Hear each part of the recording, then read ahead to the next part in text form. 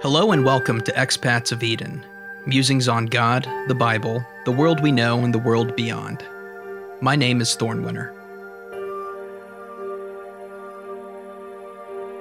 I first ventured into the woods to find God and to chase after a desperate, overriding longing that I could not quantify. I found myself confronting my health then, learning the ropes of natural life before succumbing to boredom and loneliness.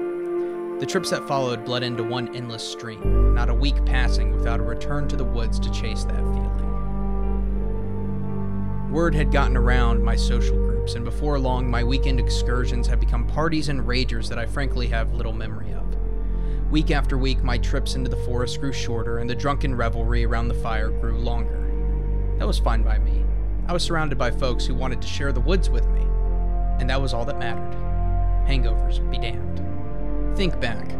How many trips did I make alone since my ill-fated July 4th outing? Only one, I think, and it's remarkable to even consider that. Out of all the trips I took that summer, only one or two of them were completely solo ventures. All others were undertaken with guests to entertain, new people to meet and learn about, and new tastes to cater to, that ultimately rendered my journeys not the solemn and stoic adventures they had been, seeking God and rediscovering Eden, but a frenzied reflection of the rat race that drove me thence to the mountains. I awoke one morning on the northern ridge of the property, hungover, miserable, and confused. How did I get here? I sat up and considered the evening before. Another rager, and one in which I had made a veritable ass out of myself. In shame, it seems, I had fled across the property to camp out alone. I reflected upon that sequence of events and came to a realization. Good God, I've got a drinking problem. Then, moments later, good God, I'm absolutely terrified of being alone. The evidence of the former was plain enough to see. I hadn't had a sober night in a long time. But the latter was something I wasn't prepared for. That I wanted so badly to no longer feel like an outsider. And that I had become one all the same. I picked myself up and walked back to the cars. My companions had awakened and were departing for the river. They took the trail down to the river. None joined me in my trek across the mountain's cliffs. And that was for the best. I had much to consider. Was I really going into the woods to chase after God? Or was I going into the woods to boost my own ego, to show off that I knew something that others didn't? Were my trips solutions, or merely symptoms of a deeper problem? On one of my outings, a visitor told me that the love for Walden came from the fact that Thoreau returned to civilization. Suppose I agree now, to an extent. There's a time to go into the woods, and a time to return from it. The wilderness and its call was but a fleeting solution to a deeper problem. I was burned out on life and instead shifted my focus on a life all the more hectic as I hosted friends and strangers, losing a grip on what I had set out for to begin with. Maybe initially it was true that I wanted to find God, but God is not just to be found in the trees, the forest, in the Edens. He is to be found also, and probably in a much greater sense, among the people in the city, wherever his church may be. And likewise, so too is Satan not just to be found in the hellish rumblings of civilization, but also in every bower of the world where humans dare to tread. I poisoned my Eden by forgetting God and building up an idol to human acceptance, and my own drunken appetites. I found my companions at the river, reveling, and I knew myself to be an outsider once more. As I looked from one to another, I realized that despite our hangouts, there wasn't one among them that I could truly share my heart with. And that made my realizations all the clearer. They departed from the river as I stood watching the trees and the water's dalliance with the sun on the rocky banks. I could no longer be that starry-eyed idealist bent on being all things to all people. I could not be the wise man of the mountain. I could not grow in Christ if I put the world and my own self-image ahead of him. No, I could no longer live that life. No more wanton approval seeking at the expense of my faith. No more ignoring the Lord when he called me to pray. No more running, for that is what the woods had become, an escape from reality that I was too fearful to face. The life the Lord had called me to is not one based in the forest. It is one based in the city. It is in the city where I had been planted. It was the city where I was to grow. It was the city that I was to love and serve to the best of my ability. In so many ways I despised it. The rushing around, the noise, and underlying futility. But that is where I had been planted. I knew that I would return to the woods eventually, but never with the same pretense. My eyes had been opened. and I was aware. Summer had ended. When I returned home that weekend, I almost involuntarily began to revise my lifestyle. I poured out my alcohol, started attending church again, and made it a point to invest in Christian community. It was remarkable how much better I felt about things. No more hangovers, no more fearing for acceptance. I was able to be myself in a community and pour into other people's lives. This, I thought, this is what God must be leading me to.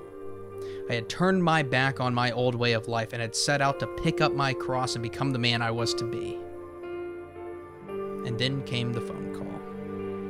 It was the woman that I had no business loving, and she wanted me to come over so that she could tell me something. I could read between the lines. This was a test. This was an opportunity to show how much God had grown me and stand in the face of temptation and laugh. I was going to go over to her house and explain to her plainly how it just wouldn't work between the two of us. I had my pocket Bible in hand, reached out to my friends to let them know I needed some prayer, and set out, hell-bent to do the right thing. I should have walked away. In retrospect, I recognize it for what it was. A test, maybe. Or perhaps something more diabolical. There's a reason that we are called to resist the devil, but flee from temptation. Satan is impotent, powerless in the face of Christ. Temptation, however, is the means by which he corrupts those who would otherwise stand a fighting chance. What is there to be said? I went over that night, and by the end of the week, I had turned my back on God and my own conviction. I was in a relationship. I want to make myself clear here. When I say that I had no business loving this woman, it stems from one thing. She was not a believer. The Bible is very clear about being unequally yoked. It hinders a person's ability to pursue the kingdom of God. As scripture and common sense was not enough, however, I had also asked numerous different counselors about whether or not I should pursue a relationship with this young woman. All had said the same thing. No, but I knew better. Surely, I said, surely I'm going to be the exception. I'm going to lead her to Christ through my love and understanding. Surely. I put forward my best game. I mused on the notion of love. Love is patient. It waits despite desire. It understands circumstance. If it does not, it tries. Love is kind. It gives the benefit of the doubt. It seeks not to hurt, but to uplift despite circumstance. It does not envy. It doesn't look to what can be and wish for it, or begrudge its immediate absence. It accepts its lot.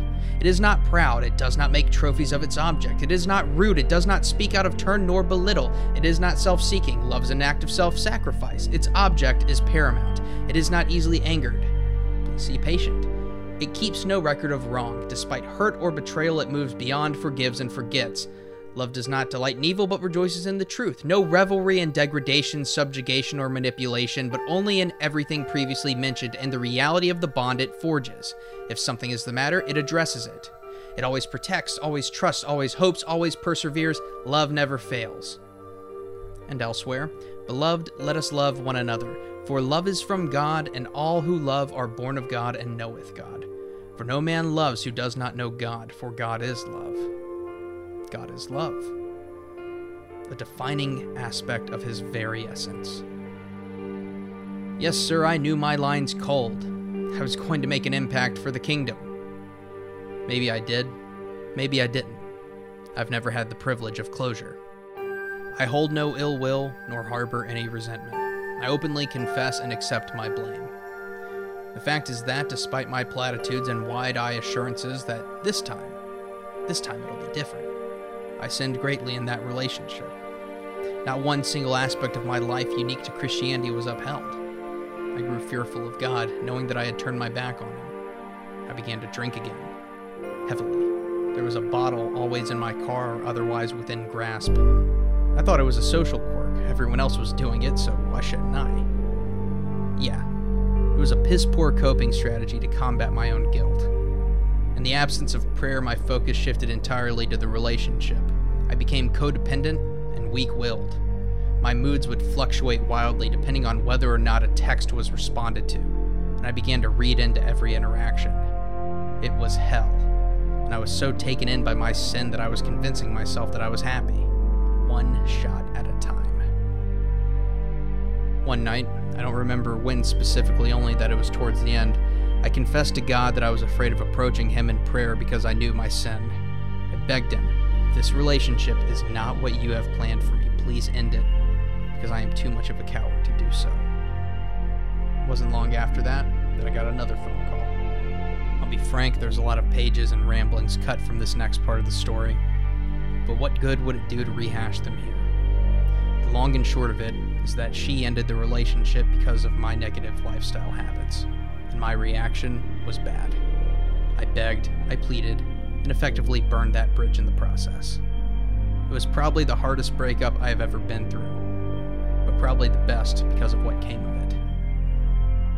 A week later, after prayer, it dawned on me. I eschewed the foundation of God's word in my relationship with Christ for one predicated on her happiness and love, which in turn showed the folly I had forgotten, though knew once.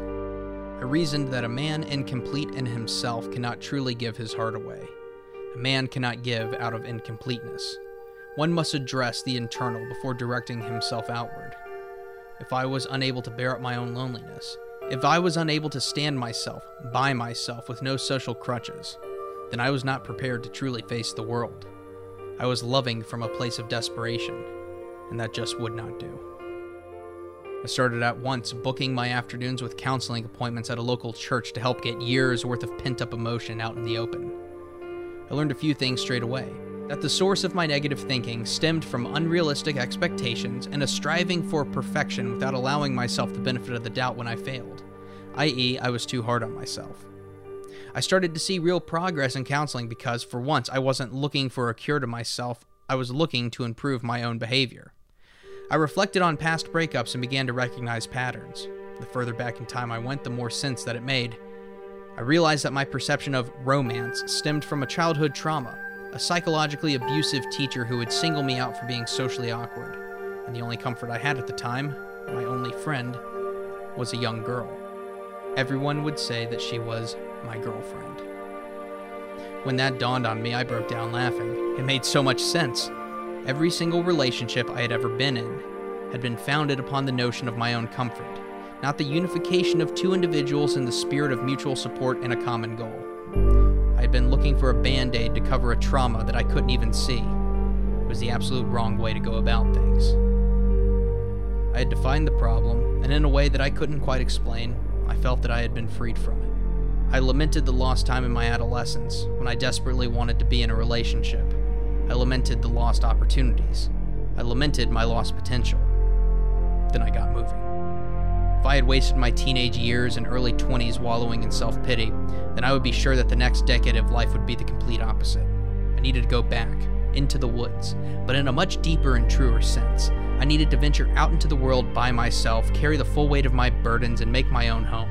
I needed to learn and grow so that my reflections of that time would be one of an outsider looking in. The next day, I applied for my first apartment. There was much work to be done. Thank you for listening to this episode of Expats of Eden. If you like what you hear, please consider subscribing to our audio podcast via iTunes or your favorite podcatching platform. All illustration and text of Expats of Eden are available at expatsofeden.com. Expats of Eden is a production of Thorns Attic LLC. All rights reserved.